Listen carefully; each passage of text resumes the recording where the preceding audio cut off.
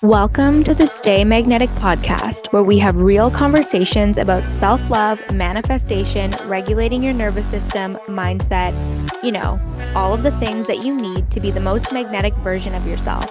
I'm your host, Zoe Magnetic, self-love and manifestation coach and registered psychotherapist, ready to help you become magnetic and stay magnetic. Keep listening to do just that.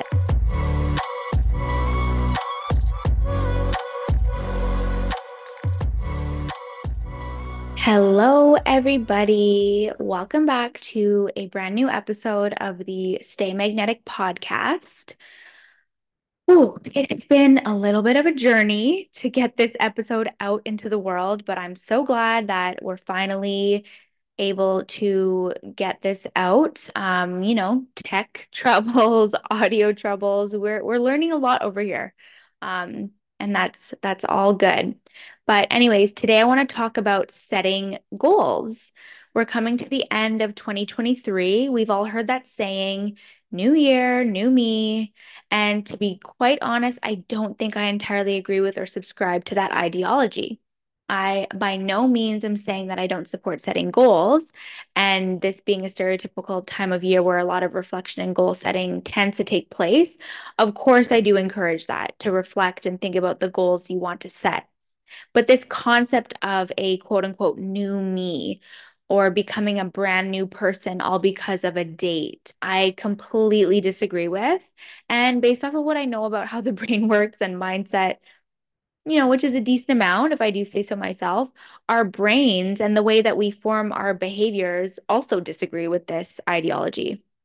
What I mean by this is that it's actually quite overwhelming for our brains and our nervous systems to decide to make a change in general, and resistance tends to come up from that, let alone to make several changes, and especially if those changes are pretty drastically different than the current behaviors that we already display or engage in. So let's discuss. As I said before, this time of year is a good time for reflection, but I don't necessarily believe that we need to map out all of the ways we want to change with the looming start date of January 1st.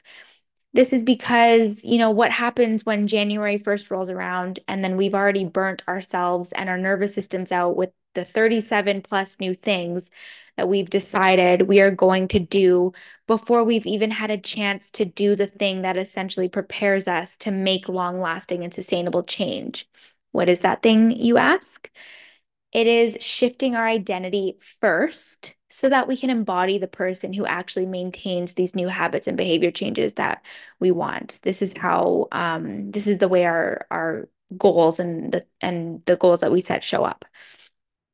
So the identity piece is pretty important, yet it is often skipped or completely grazed over for a couple of reasons. The first one, it's skipped over due to our own impatience and wanting the end results now, right? We're pretty impatient, especially with technology. We can pull up Google, get the answer to anything we want right away. We just tend to want things a lot quicker these days. Starting with shifting our identity means that we do the inner work first instead of, just doing whatever it is we want to do. So that can be a bit of an obstacle. Number two, we overestimate our ability to stay motivated long term. Here's a little spoiler alert about motivation. It is quite fleeting. So we need to have strategies in place for when it does, fleet, so to say, so that when our fiery motivation goes away, we're still connected to our goals because of how we've associated them as being part of our identity. Let's dig a little deeper with how to start this identity work. If you haven't taken time to ask yourself why you want to have these new habits or behavior changes, this is actually part of the problem, and this can result in these goals not sticking. You might be basing these new habits off of what you see in other people. And if you are, that's actually a sign that you might be doing it for the wrong reasons. If you haven't already, go back and listen to my episode from a few weeks ago where I talk about, not copying someone else's recipe, so to say, but rather focus on creating your own recipe. This is in regard to, doing things your way. And that's because copying others is not sustainable long term, and it typically will result in burnout and or resentment when things don't feel natural for us to behave as others do, as compared to when we are acting in alignment with what we have defined our own identity as. And it feeling natural is not to be confused with it feeling easy or with no challenges. And it is important to distinguish the difference between something feeling natural and aligned versus something being easy and not involving any challenge. For example, me recording this podcast episode feels very aligned with my business, and I feel very natural when I'm recording and teaching. However, I've had a journey with figuring out the tech side of things, finding the time to record amongst one-on-ones and group coaching sessions, fixing audio problems, et cetera, et cetera. There might be challenges with anything that is worthwhile for us. And if something is worthwhile, we will take the challenges as an opportunity to both build character and learn for next time. So, definitely important to distinguish between those two. Anyways, back to identity work for the purpose of setting our goals. So, doing the identity work to create sustainable change and to set maintainable goals, keyword here being maintainable, allows us to connect with why we want to do something and why we want to make a change. Let's use, what's an example? Let's use waking up early as an example. So let's say you want to start waking up earlier. We might start by asking ourselves, why do I want to wake up earlier? And when we ask ourselves reflection questions like this, pay attention to what comes up and pay attention to what comes up first. That's usually, the underlying why, whatever comes up first. Is it because we actually want to wake up earlier, or is it because we've seen that, so and so wakes up earlier and they live a life that I want to live? So that's why I want to wake up earlier. Now that I think about it, this is actually kind of a personal example. And I've actually learned this lesson myself when I spent close to a year waking up at 5:30 most mornings, which not no, I don't like that at all. But I did it because I saw other people like on social media or in my life doing that. And I thought to myself, maybe I should do that too. Maybe that's how I'll get what they have, or I'll create the life that I want or, thought I wanted. This was kind of problematic for me considering I'm really not that early of a morning person, and I don't actually enjoy waking up before 7 a.m. unless it's to catch a flight. I will wake up at any time of day to get myself on a plane. But anyways, my sweet spot is waking up at around 7, and 5:30 wake ups left me with this false sense of accomplishment, which was then completely diminished when I absolutely crashed in the middle of the morning, felt so tired throughout the rest of the day. So yeah, all of this to say you have to find what works for you, and you can figure this out by asking yourself why you are doing something and connecting with its importance to you, whatever that answer is. Another thing to consider when you're asking yourself why you want to start a new habit is to ask yourself what you are releasing when you are taking this new habit on. This is so, so, so key, and it is often skipped. Let's talk about this for a second. Say you do want to wake up early. We're just going to run with this example. Does this mean that you are letting go of staying up later? Maybe you're letting go of watching TV before bed. I see a lot of clients who struggle with all or nothing thinking, and they have this belief that they can incorporate a new habit into their routine that is already pre-existing. And I mean, sure, you can do that, but it's going to result in burnout eventually, which will eventually lead to resorting back to the original behaviors.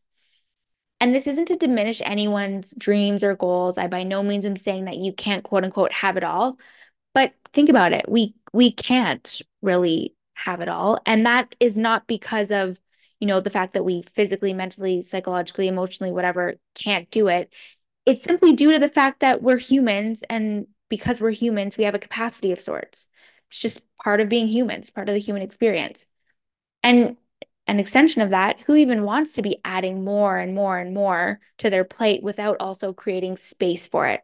So the mindset shift here comes from the idea that by releasing something, we are actually creating space for that, for a new thing, instead of shoving more things into an already jam-packed space. And this is applicable to, any resource you have, any like your time, possessions, whatever. You can fill in the blank here. People who are successful at implementing new habits understand this. People who are unsuccessful at implementing new habits are stuck in all or nothing thinking and perfectionism. They genuinely believe that they don't have to change much, if anything, but that they can simply add more to their life and they'll just magically have the capacity, ability, time, resources to do so. It doesn't really make sense. And quite frankly, it does not work. People who are unsuccessful at implementing new habits are very attached to their current habits. So they don't really want to give them up. Their solution is to just add something new. On the other hand, people who successfully implement new habits recognize the importance of detachment when it comes to their current habits, particularly the ones that are no longer serving them.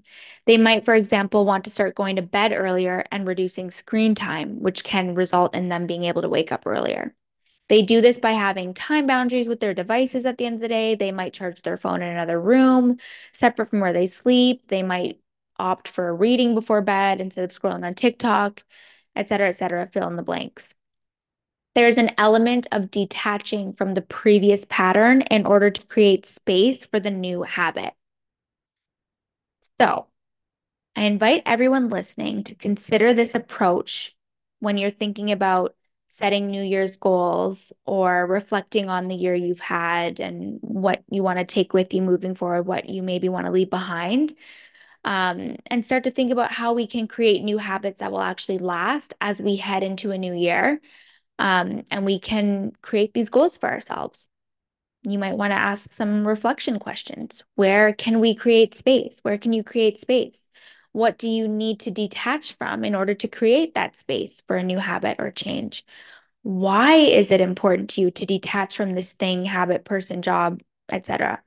And why is it important to you to replace it with this new thing, habit, person, job, etc.? Something to consider. So I would love for you to send me a DM with any insights you have on Instagram. If you want any ideas about how you can create space for yourself when you're thinking about your new habits and reflecting on the year ahead. I love connecting with you all. Definitely feel free to send me a message or tag me when you listen to this episode. Share it with someone you think would love to hear it. As always, thank you so much for being a part of the Zoe Magnetic community. And I hope everyone has a safe and expansive holiday season. And I will see you all in the next episode.